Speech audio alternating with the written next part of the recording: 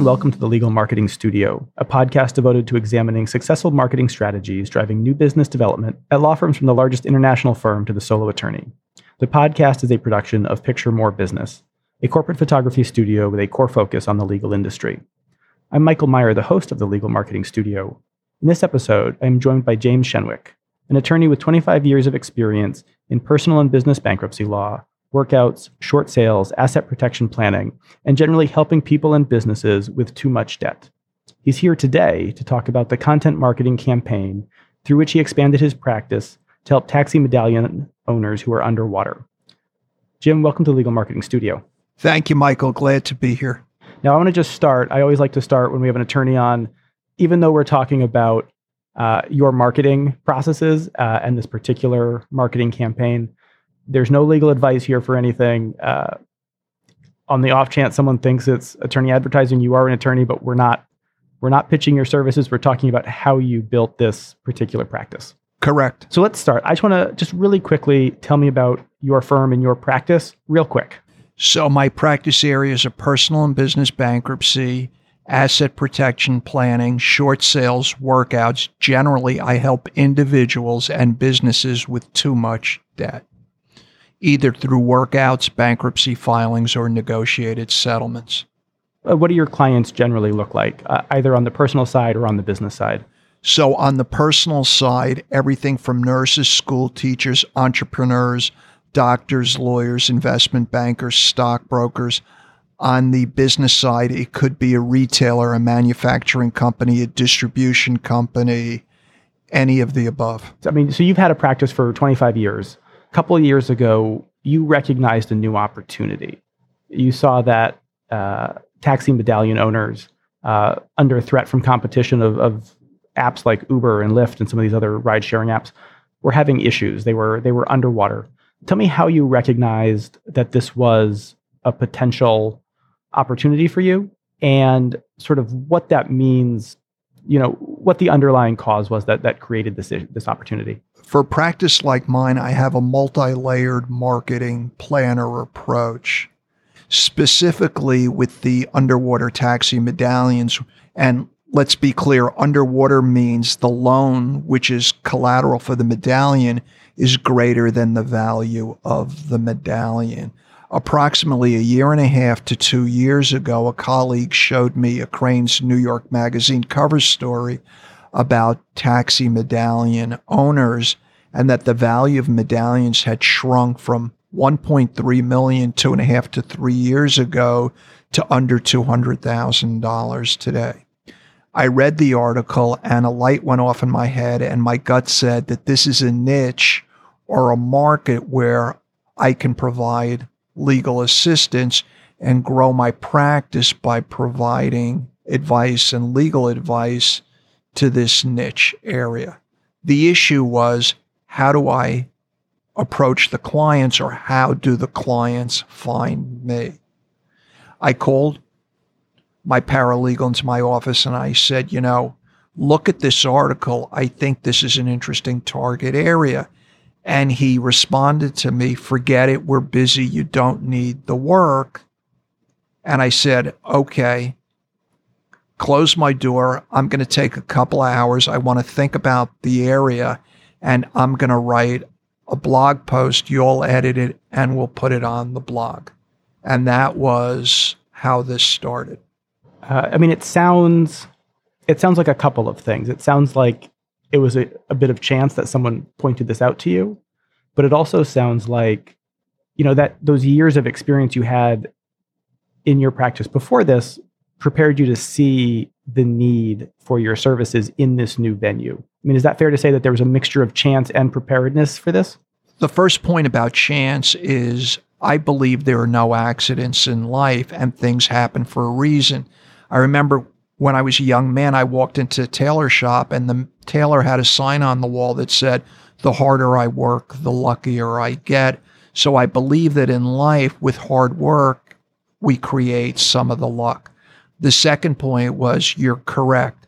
I have an LLM in tax from NYU, and to do workouts, You need to know Section 108 of the Internal Revenue Code, the tax code.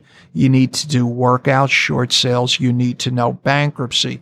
The missing piece here was learning about the taxi industry and the TLC regulations, and then putting that all together and creating a marketing plan to bring in that type of work. Well, that's a perfect segue. You brought us right to where I wanted to go next. So once you recognized that there was this opportunity, the question is, as you said, how do I reach those people and how do they find me when they're looking? Because clearly, if the value of a medallion goes from $1 million or $1.5 million to, 20% of that loan is almost certainly either not worth paying or a huge burden, and they're going to need someone. Correct. So what I did, Michael, was a number of things. I'm in general marketing oriented. I believe the only constant in life is change, and I felt that this was an opportunity worth pursuing. So I did 3 things. When I do what I call meet and greet, I have coffee with accountants and lawyers who are good referral sources. I let them know that I was developing a niche representing taxi medallion owners. Consistent with that, I began learning about the taxi medallion industry, the economics, and the law regarding taxis. And I also had to learn about Uber, Via, and Lyft. Once I had that knowledge, I did the meet and greet. I let word go out to my sources in my various networks that I was interested in taxi medallion cases. I also send around emails each month. They're called cooler emails, and we did a cooler email on medallions, which reached a significant amount of my referral base. The third thing, and I think the most important looking back on it, was that first article that I wrote and that we posted on the blog. Now, this is going to sound like magic, but it's true. We posted the article, and 2.5 hours later, I got the first call from a client who was interested in a consultation regarding taxi medallions. I met with the client retained me, and then I wrote 3 more articles because I wanted to generate credibility and I wanted to be optimized for Google search. They were high quality articles written not from a marketing or a legal perspective, but what can we do to help taxi medallion owners with underwater medallions? And I think that was really the key to the growth in the popularity of my blog. I want to come back to that, the tone of the content in a second. Yep. I think that's something that a lot of lawyers forget in their marketing is who is my prospective audience and what do they want to read, what is going to resonate for them. But before we do, I want to kind of step back to the strategy. You did the first one sort of as a test feeler, realizing that it was going to be picked up, it was going to resonate with that audience. You wrote, 3 more, you said, right? Yes. At that point, did you say, I'm going to put together a larger strategic initiative around this? I'm going to do these 3, and then I'm going to build out the blog from there? Or was it, I'm going to put these 3 up, we'll see what comes in, and then I'll do it? Or did you just build out a strategy from there? I'm a believer in what's called the smell test and the gut test. After I got the first hit, after 2.5 hours of posting the article, I said, there's something here, the fish are biting, so to speak. So I've been doing blog posts for 20 to 25 years on tax issues, bankruptcy issues. I said, let me be a little more narrow and write more articles because I thought I had just touched the tip of the iceberg, so to speak. So I intentionally decided to narrow more of the blog posts to taxi medallion issues. Now, when I looked at your blog post, doing a little bit of background research, or your blog generally, not just individual posts, it looks like the bulk of the posting there is still taxi medallion issues. Is that fair? As of late, yes, but historically, no. They could be articles on tax or bankruptcy that third parties have written, and I give attribution and credit. Here's a link to something you may find interesting. But what I wanted to do was, as of late, optimize the content for taxi medallions. And let me explain what I did. we started tracking the sale of every taxi medallion. And once a month, I write a post. This sale was a foreclosure sale. It's an outlier. This was an estate sale. It was a death. Here's where I believe the medallion values are. That was one point. Second point, we've had success in a number of cases, and guarding attorney-client privilege, I've now written up those representations to indicate what were the facts and what was the result, so that many people, potential clients or otherwise, could look at the website and say, this sounds like me. And then the third thing I did was more articles or posts about what are the issues and how to address these issues. So you've still been keeping up content for the rest of your practice areas. This hasn't crowded everything out. No. Interestingly enough, by the way, through the blog posts and the cooler emails, I've now been retained by investment groups that are interested in buying taxi medallions. And I now get calls and ask for quotes or input or advice from writers who are writing articles for national newspapers and magazines regarding taxi medallion and bankruptcy issues. It's interesting that focusing on the needs of the medallion owners would lead, it makes sense to me that the press would be interested because you've made yourself an expert in it and you've made yourself easy to find with the content. It's interesting that the other side of it, that the investor groups would be interested. Did you expect that it would be a potential, or was that a surprise? I hoped. One could say I was not sure. The way I get that work are from the targeted emails that go to accountants and bankers, and a group would get together and say, we need a lawyer who has taxi medallion expertise. And the accountant indicated, here's a guy, Shenwick knows this area. So this has worked on all levels for getting to the people you want to get to in this niche. Correct. I know you have the experience writing. Did you ever look at using an outside vendor at all, or you wanted to keep this all in-house? I enjoy learning. I enjoy learning new topics and doing research. And I felt that this was something that my paralegal and I could handle incrementally. How much time did you budget, or how much, I don't know if it had any monetary cost as well, but I assume doing it yourself was primarily a time cost. How much time did you budget for this? Whatever time would have been necessary. I'm a driven person. I like to win. I like to compete. And I made it a priority effectively. Look, we all have demands, personal, family, work-wise. There's free time in the day. I can work remotely, and a lot of this was done at night and on the weekends. A thought pops into my head, and I would start writing, and my para would edit, and we would go from there. In terms of, I guess that kind of answers the sort of next few questions, but in writing the content, how strategic were you in building out the topics for each post? Did you have particular search terms you were targeting or particular scenarios you were targeting with a given post?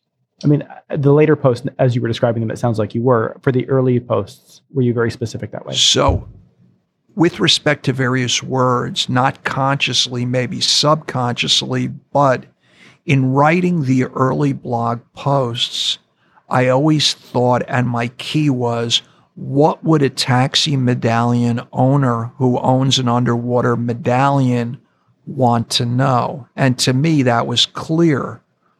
How do I deal with this asset or this piece of property that's lost value? Do I do a workout? Do I do a walkaway? Do I file bankruptcy? Do I bring in a partner? Do I attempt to do a short sale? And these are all different strategies and theories from my workout bankruptcy practice, and I tried to transfer those to the taxi medallion area. When you were posting these and building up the blog, did you build it all on your existing blog, or did you build a site specifically for it where there were landing pages specifically to draw that traffic? No, one blog. Which makes sense, because I assume if you're searching one thing, everybody's coming in for, some of the search terms are cross practice area. Exactly. Yes, Michael. And are you doing all written content, or are you exploring any other mediums? Have you done video or tweeting or anything like that? So, interestingly, no. The meet and greet, the cooler emails, and the blog posts. My latest initiative is to be quoted in articles regarding taxi medallion or bankruptcy issues. And I've recently had some luck with that as of late, but no tweets, no video at this point. Are you using an outside PR person, or are you doing your PR yourself also? All my own. Here's the interesting secret sauce. I appear to have created my own Google search optimization really based on content. What my clients now tell me is that when taxi medallion drivers get together and taxi medallion owners either drive the car, the taxi, or they lease out the medallion, that's the model here. They talk about me, meaning one will say to the other during a bathroom break or a snack or at the rest stop at the airports, I'm using this guy Shenwick. He's really good. He knows his stuff. Here's his card. Here's his phone number. Look him up on the blog. Another thing that's sort of interesting now is that whereas in my prior practice areas, the bankruptcy workout, my referral base were lawyers and accountants. Now the clients are coming directly from Google. Amazing, really amazing to sit there. The phone rings and I have a checklist on intake. How did you find me? That's usually the second or third question. Mr. Shenwick, I found you from Google. I found you on the internet. I was at your blog. It's so funny that there's such a clear path from the blog to a new matter. So one thing I would advise your listeners is I have a spreadsheet.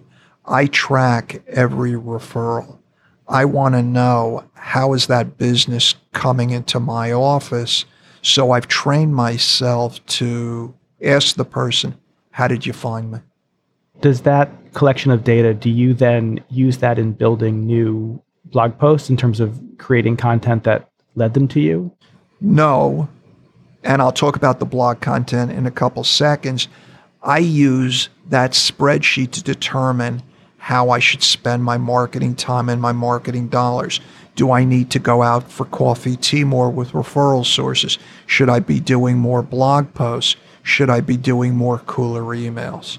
It's a database for me that I look at periodically regarding my marketing efforts. With respect to the blog posts, I get alerts now on taxi medallion and bankruptcy issues, and I think about what my reader of the blog or potential client would want to hear about. A success story, the value of the medallion, what do economists say is happening, or bankers. For example, one interesting point is that commercial banks, Citicorp, Bank of America, are not providing loans to medallion purchasers. So if a medallion is selling for $175,000 or $180,000 and you want to buy a medallion, how do you get the money together to buy the medallion? So we wrote a post about that. And that, by the way, was of interest to business writers because that's an issue that they have thought about as well. I mean, it sounds like from that kind of topic that you're not targeting only the underwater medallion owners at this point. It's also the investment and the purchase side that this sort of distressed asset becomes an opportunity for everybody in a way, and that it has certain challenges. And by understanding those and being an expert on all of them from this one particular nexus where they all meet, that it creates new opportunities for you. It does. And I'll tell you an interesting story. A woman from northern Westchester called me and she said, I have a problem. I have a partner. We both own a taxi medallion. Our names are on the loan documents, and my partner does not want to agree to extend the loan, which is matured, and the bank is threatening to sue both of us. Here, her problem was with her partner, not with the bank, which was willing to do the refinance. She said, I'd like to come in and meet with you because I'd like to retain you to do the work out with my partner. And it's fascinating. In this case, how did she find me? The blog, my writing on taxi medallions. But the issue wasn't the bank, it was a partner, and I got another one in yesterday with a similar gist. Additionally, I've also learned a lot about the industry and the economics. And there was an announcement by the comptroller's office that New York City, as part of closing a budget, intends to sell 1,200 or 1,300 more medallions at a price of $780,000. Now, I believe this made the New York Post or a number of newspapers. I read this, sort of chuckled, because I know what the value of a medallion is. So I wrote a blog post about, and really this was about politics, budgeting, and to who may be concerned, no medallions are going to sell for $780,000, and if the city was going to sell 1,200 or 1,300 more, they would diminish the value even further. Or earlier you'd said change is the only constant. And I think something that you've clearly had a practice before this. If at some point this runs its course, you're still going to have a practice unless, maybe it'll last 10 or 20 years and you'll ride it till retirement. I don't know. But it is the only constant is that things are going to change. To what extent do you keep your eye out for changes in your clients' needs in the marketplace that they're operating in, and looking for the problems that they haven't even seen coming yet? It's a great point, Michael, and I'm always out there looking. For example, this time of year after Christmas and Hanukkah, personal bankruptcy is a busier part of our practice. Chapter 11 filings are down. I used to do a lot of work for the jewelry and the garment center. Many of those companies have closed. We used to do a lot of preference cases, preference litigation, defending the preference. That work has dried up. So to keep busy, and I love what I do, and I have no plans of retiring, I'm always looking for new niches. In fact, my wife had said you should be looking for another distressed practice area. By the way, there are only 13,999 medallions that have been issued, so the universe is a small one, and these people are in trouble, but it's a limited clientele. Just sort of as a close here, I think this is a great story, really shows the power that content has, but it really, at the heart of it, it's not a content story. It's really a business development story of seeing a client need and presenting solutions for those clients. At the heart of it, that's what this is. The content is just sort of the kicker on it, really, is that, that this very, everyone says content marketing is the future and content marketing is this is, but this is like a very clear case where content marketing worked. Yes. And when I talk to colleagues and meet with other attorneys, everyone is always fascinated by the story. Jim, how'd you develop this? Look, no one goes to law school and becomes a taxi medallion lawyer per se. It was and it is a niche practice. It is an interesting story from the marketing end, from the content end, and from the internet and from the Google search. So I think you're right, Michael. Is this applicable to other industries? I think absolutely. A number of the pieces came together to make it work. It seems to me that given the number of apps that are disrupting various industries, that there are going to be more opportunities like this. So there's a saying, one person's misfortune is another person's fortune.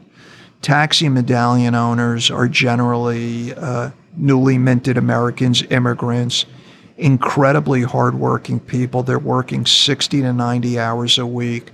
Their incomes have been diminished by 30% by Uber, Via, and Lyft. The people have diabetes, varicose veins from the lifestyle. I feel personally for these people.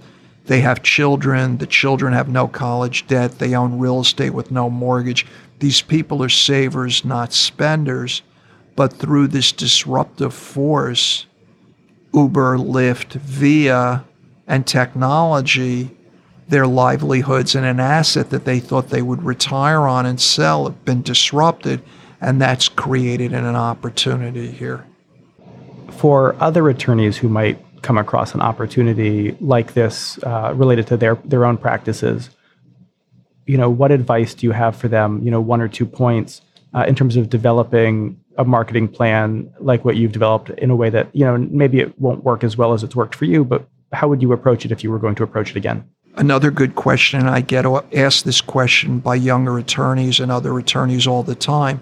I believe that you have to stay with something that's close to your knitting, meaning that I believe the key is to pick an area that you're comfortable with, that you can grow into, and that's related or not too distant from something that you presently do legally. And I think that's the key. Incremental is how I would describe it, Michael. And then on the in terms of developing the marketing, the content, any advice on that front? First of all, whatever you publish or put on a blog or send around in a cooler email has to be of the highest quality. It has to be proofread. It has to be edited. And I think you really need to think about your target audience and what do they want to hear about. Oftentimes, you go online to research a topic, and unfortunately, there are articles that are plain wrong from a legal perspective, not well written, not edited, and I think that people can see what's out there that's effective and well written and accurate and what's not. So good content, I think, is king here. And thank you to our listeners who've joined us for this episode. Please remember to subscribe to the podcast. The Legal Marketing Studio can be found on iTunes, SoundCloud, and Google Play. And wherever you find us, please leave a like or a review. Extended content, including photographs and links, can be found on our website, legalmarketing.studio. Note that there's no .com. It is just legalmarketing.studio. The Legal Marketing Studio is a production of Picture More Business, a full-service corporate photography studio focused on the legal industry, based in Brooklyn, New York, and working with clients nationally. More information can be found at picturemorebusiness.com. That's all for this episode. Thanks so much for listening.